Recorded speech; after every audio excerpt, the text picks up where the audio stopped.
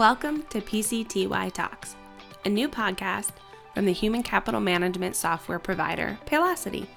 I'm your host, Sherry Simpson, and as an HR program manager at Paylocity, I will be navigating our journey together as we explore bite-sized topics around HR thought leadership, compliance, diversity and inclusion, and product knowledge. If you have an idea for a future podcast topic, please drop me a note at pctytalks@paylocity.com. On today's episode, we'll be discussing details about the coronavirus outbreak, also known as COVID-19, and what information is important for organizations to consider. I've asked Jill Santor-Sierra to join me again today. Jill is a benefits manager at Paylocity and has previously sat on an organizational preparedness committee for a large consulting firm and helped organizations with business continuity planning. Jill, thanks again for joining me. Absolutely. Thanks for having me, Sherry. It's so great to be back with you. Although it's not a super fun and exciting topic, I think it's definitely timely and relevant, as I know we and many of our colleagues and their employees are being exposed to, information about coronavirus, emails, articles, tweets, posts, even, water cooler conversations. And so it's definitely something that I think is relevant, and I'm glad we're discussing it today. Yeah, you would definitely have to be living under a rock if you haven't seen the news coverage on the outbreak of coronavirus, as well as all the epic memes associated with Corona beer. But in all seriousness, it's an important topic, and I want to get straight to the facts on what we know today in plain terms. A lot of the information we're sharing comes straight from the CDC, the Center for Disease Control, or WHO, the World Health Organization, and we'll be providing a ton of links in the show notes for you to access in more detail. A lot of what I'm going to share you probably have already heard, but I think it's really important we start by kind of outlaying the facts so that you have a good base knowledge for where we're going to go. Yeah, good groundwork. So let's spend a few minutes talking about what coronavirus is and what preventative measures you can take to protect yourself from contracting it. Then we'll dive into the organization side of the conversation. Coronaviruses, in general, are a large family of viruses. Some cause illness in people, and others only affect animals. Rarely, animal coronaviruses have emerged to infect people and can spread between people. This is suspected to have occurred for the virus that causes what we're experiencing now and is clinically called COVID-19. If you remember hearing in the past about MERS and SARS, these are two other examples of coronaviruses that originated from animals and then spread to people. It's interesting that you say that. I think everyone kind of remembers MERS and SARS. I mean, I certainly do, but I think there's more information about coronavirus this time around, and I don't know if that's because we're more connected, but definitely important facts, and I would have never known that about the other two had it not been for coronavirus. Yeah, and if you're following kind of where this all started, so COVID-19 was first detected in Wuhan City in the Hubei province of China. The first infections were actually linked to a live animal market, but the virus is now spreading from person to person. Someone who is currently sick with COVID-19 can spread the illness to others. So kind of knowing where it started and if you're traveling kind of has a big effect on how you're going to prevent others. The disease can spread from person to person through small droplets from the nose or mouth of an infected person when they cough or exhale.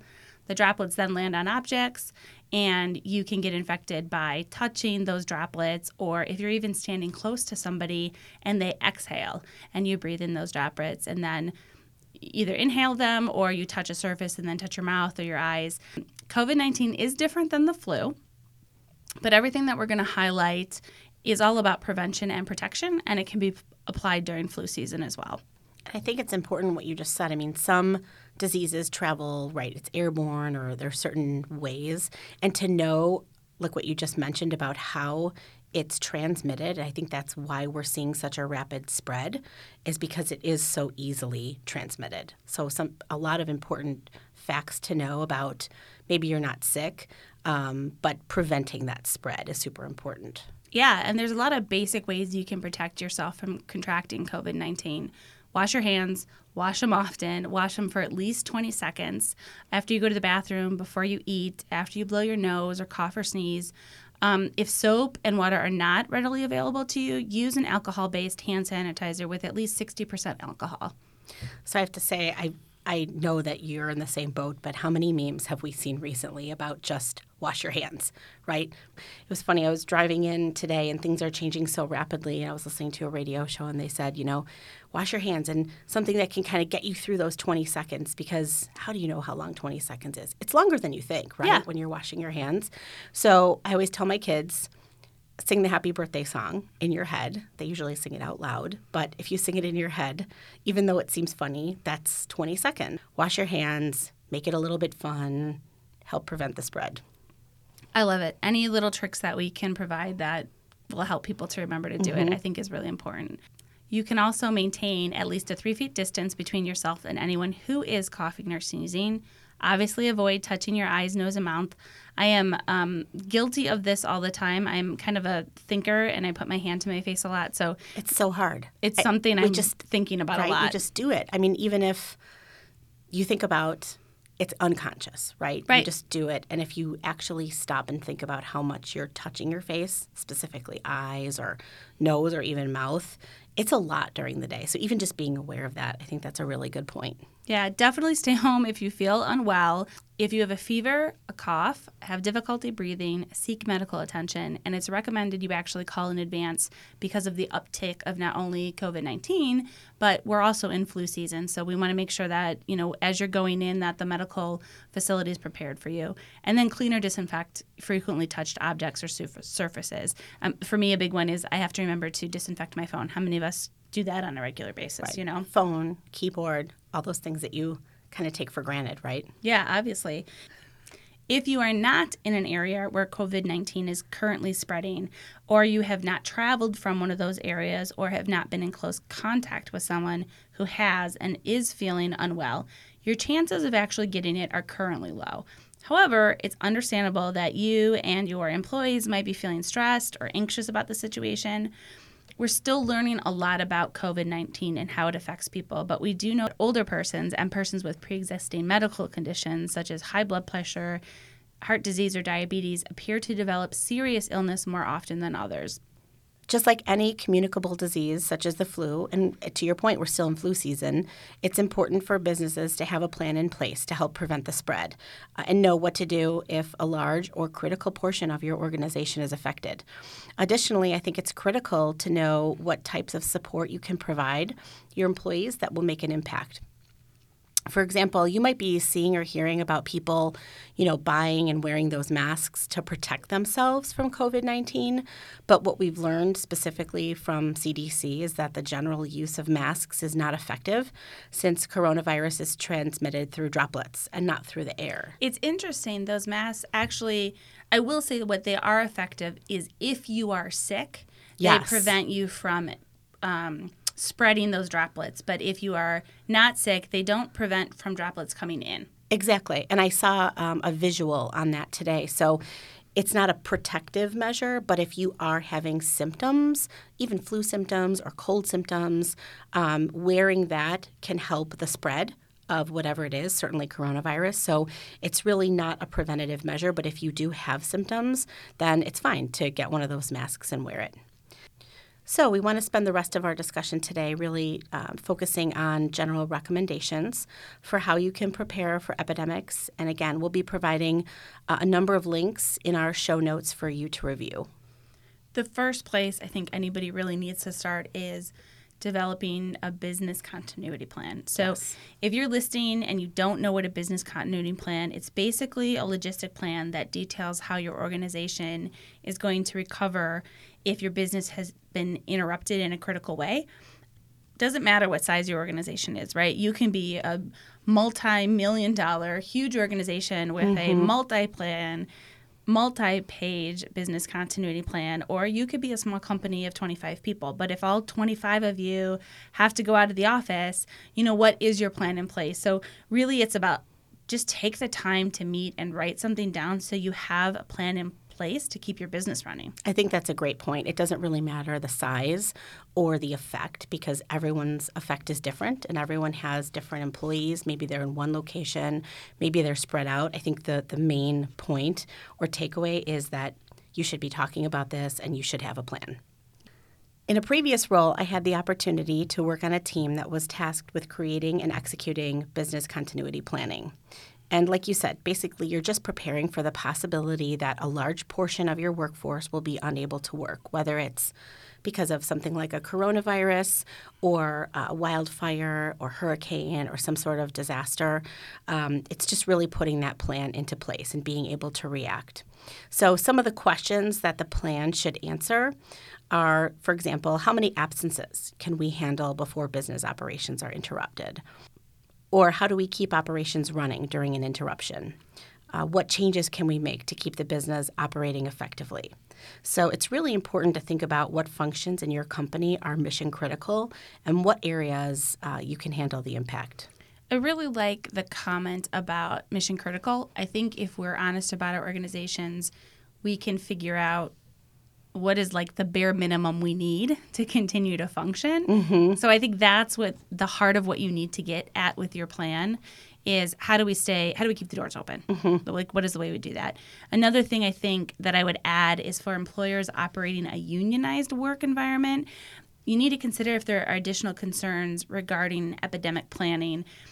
Unionized employers should closely review their collective bargaining agreements to determine whether special provisions have been made in the event of a disruption of business hours. That's a great point. I think it's just really important to have like that broad stroke of looking at, all the different pieces that might affect your organization, how you develop the plan. So now that you have a plan in place, we want you to think next about what preventative measures you should and can implement in your organization. Many of the most commonly suggested preventative measures are inexpensive and easy to obtain. They include providing tissues and hand sanitizers to employees, educating employees on the proper ways of washing hands, like we mentioned, what to do if they get flu-like symptoms, and then communicating on these precautions should occur frequently with employees, and you can easily hang posters in bathrooms, eating areas on the proper way to stop the spread of germs. That's a great point, and I think it seems basic, but it's at its core, it's super important.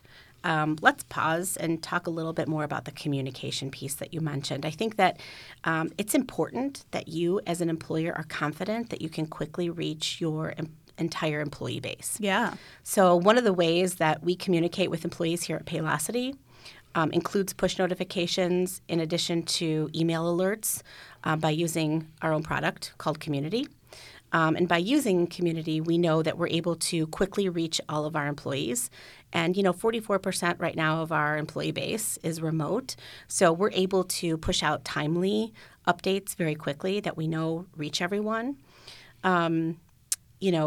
The CDC has identified several categories you mentioned earlier of individuals who are exceptionally at a higher risk of developing complications from coronavirus. So, thinking about your folks who might be pregnant or over the age of 65 or suffering from certain chronic health conditions, you don't want to single them out, but providing communications that specifically call out these high-risk categories can pinpoint really within that communication and let people know that they're higher at risk and maybe there's a special plan for those folks. You may also want to consider state laws that would affect timeframes for closure notifications and how that might affect potential obligations for employee compensation. You'll want to be sure that you, as the employer, as well as your employees, are aware of these timeframes so that you can act accordingly if you need to send out communications. I like that you shared about how we use Community with push notifications. Mm-hmm. Some of our listeners might have access to other tools where you have push notifications that you haven't tapped into because you haven't felt the need to yet. Yeah, good point. It's, I think, a good time to potentially explore that as another avenue. A good communication strategy is definitely one of the ways that you can share with your employees what your plan is to keep them healthy and what actions you are going to take if and when they do get sick. Mm-hmm. Depending upon the severity of the situation, organizations can take various actions. So you could send symptomatic employees home. You could implement quarantines for employees returning from high-risk areas. You could limit your face-to-face meetings, allow for telework, temporarily shut down operations, limit business travel. Think about internal meetings you may have your employees fly in for or large company gatherings that you might consider postponing till later. some things that we've started to implement is having individually packed snacks and meals so there isn't communal touching of food. Right. We don't think about it, but I mean, we've thought like, hey, maybe we don't order pizza. Instead, we get something that's prepackaged. Yeah, we just experienced that this morning, and it was interesting because as we were in line for our individually packed breakfasts, right, we heard people specifically saying, oh, this must be in reaction, right? So there was a natural connection to it. And I think there was a feeling of, wow, someone's thought about this, someone cares, and, it's not here in our backyard yet. It could be, but we're already thinking about it and we're preparing for it. Yeah, we did also put in front of the line a giant bottle of hand sanitizer, which I thought also was just a creative way of thinking about some different things. I know that in your organization, COVID-19 isn't the ideal catalyst to think about things, but it might be time for your organization to think more progressively about your business and to plan ahead. Specifically, can you prepare to have your workforce, let's say, go remote for a period of time? Yeah, that's a good point. I didn't see the hand sanitizer and went right for the individually packed muffin, but I'm glad you noticed that. One thing to think about coming from, the benefits perspective is, how to handle paid leave benefits. So, sometimes that's a big concern and businesses struggle or could struggle with that. With certain legal exceptions, employers are really free to establish, your own paid leave benefits and administer those according to the best interests of the business. So really before an epidemic strikes, you should review your existing paid leave policies and determine whether modifications, even short-term, should be made. Maybe some questions to think about or ask yourself when you're reviewing these policies and practices. How would you handle excessive absences related to an employee illness? Or how does your current policy accommodate family illnesses, right? Oh, Someone that's in a your good family. How will you apply your paid leave policy in the event of a school or childcare facility closing, which I think as of today, that's happening, in other countries, not the United States, but it's probably something that is going to happen and we really need to think about. Or in the midst of an epidemic, will you still require, for example, a doctor's note that you might normally require when someone is on leave? We talked earlier a little bit about calling ahead, I think you mentioned, but the CDC is actually recommending that employees don't require doctor's notes for flu or flu-like symptoms because we're already seeing doctor's offices and urgent cares backed up, and they're not going to be able to simply provide a absence note if someone isn't truly sick, and we don't want to, jam up those locations unnecessarily. And, think about, again, you said this might be the catalyst, right? Is the implementation of a flex leave policy an option? Maybe it's something you've been kicking around, and maybe you try to implement something even temporarily. And who knows, if that works out, it might be something that you consider in the future. So I think because of the risk of complications with, the flu virus or other epidemics, eligible employees might need to use FMLA leave. I think you and I both listened to another podcast, and they had, some experts on, and the answer was, I'm not sure. I mean, I don't know that we've even given this a true yes, it qualifies, no, it doesn't qualify, but I think asking the question is the right start. I think we should prepare, and everyone should prepare for an increase in FMLA leave requests, as well as an increase in administration of FMLA. Certainly we do that at certain points throughout the year.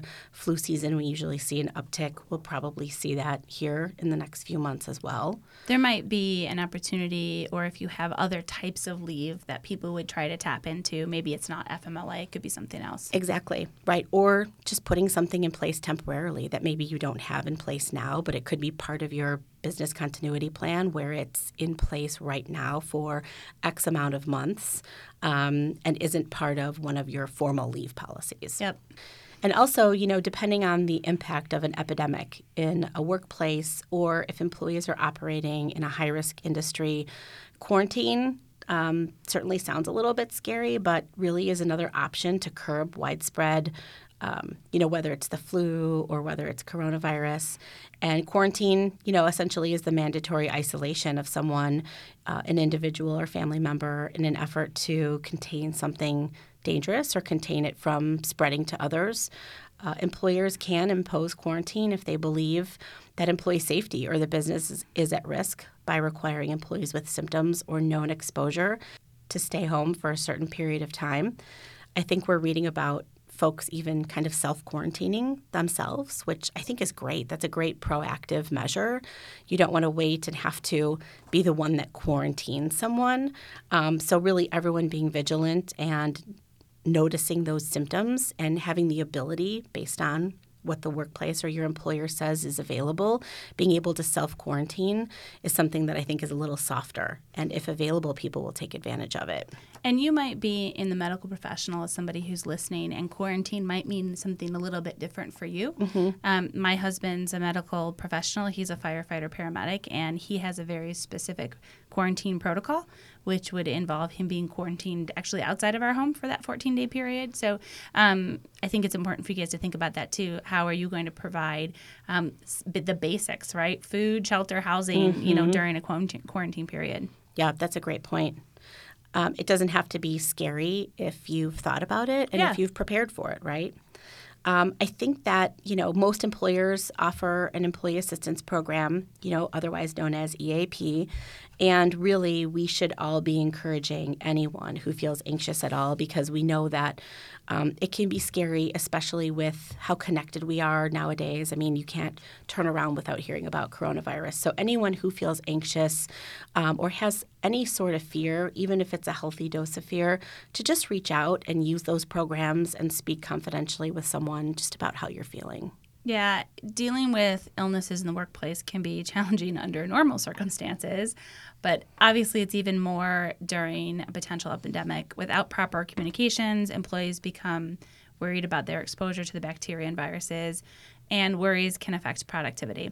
So kind of going a little bit back to communications, you want to make sure that you're providing relevant information and encouraging your employees to remain calm.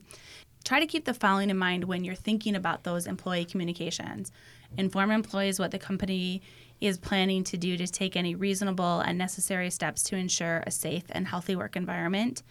Identify the biological threat, including typical symptoms, so education on what COVID-19 is. Include information on how to protect against the illness.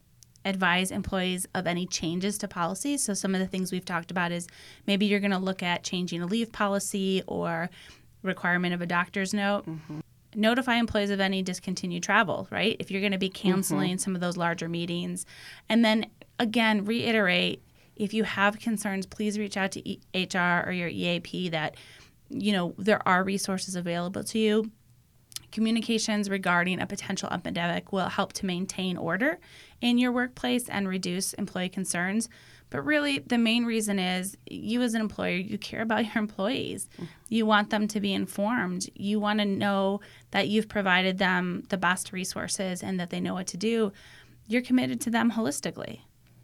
I think that's really important. I know you sent me an article this morning and right before this podcast, but you did send me an article from Harvard Business Review this morning, and I think it was specifically regarding training, but I have to admit live here in front of everyone who's listening that I hadn't had a chance to read it yet. So I was just curious if you could maybe talk about that a little bit. I think it had to do maybe specifically with training. Yeah, so the article, which I'll drop in the show notes since you mentioned it, it was basically like 8 questions you should be asking yourself. And one of the topics that came up was, what training are you providing employees? So training can be definitely a big component of keeping your employees informed and prepared. Think about how you can best utilize your LMS if you have one in place to distribute information. And this doesn't have to be like high fidelity, super overproduced, right? Think short videos or even a kitschy video on how to wash your hands or sneeze into your elbow. I think that training is important for different levels of your organization, and different details might be needed to present in different ways. Yeah, that's a good point. But just think about the different modes that you can utilize to keep people informed from a training perspective. Video right now is such an important one, so I think that's a good way that you can quickly get something out there. Maybe you have a YouTube channel and you want to create private links, another idea. I love that. I think you're right. I mean, video is how we digest so much, and maybe a kitschy type fun video gets the point across and people listen to it and watch it. And, indirectly you're training on whatever it is. Maybe it's a new flex policy or, like you said, something that the company is taking action on in reaction to this. But a video is a perfect way to get in front of an employee and let them know what's happening.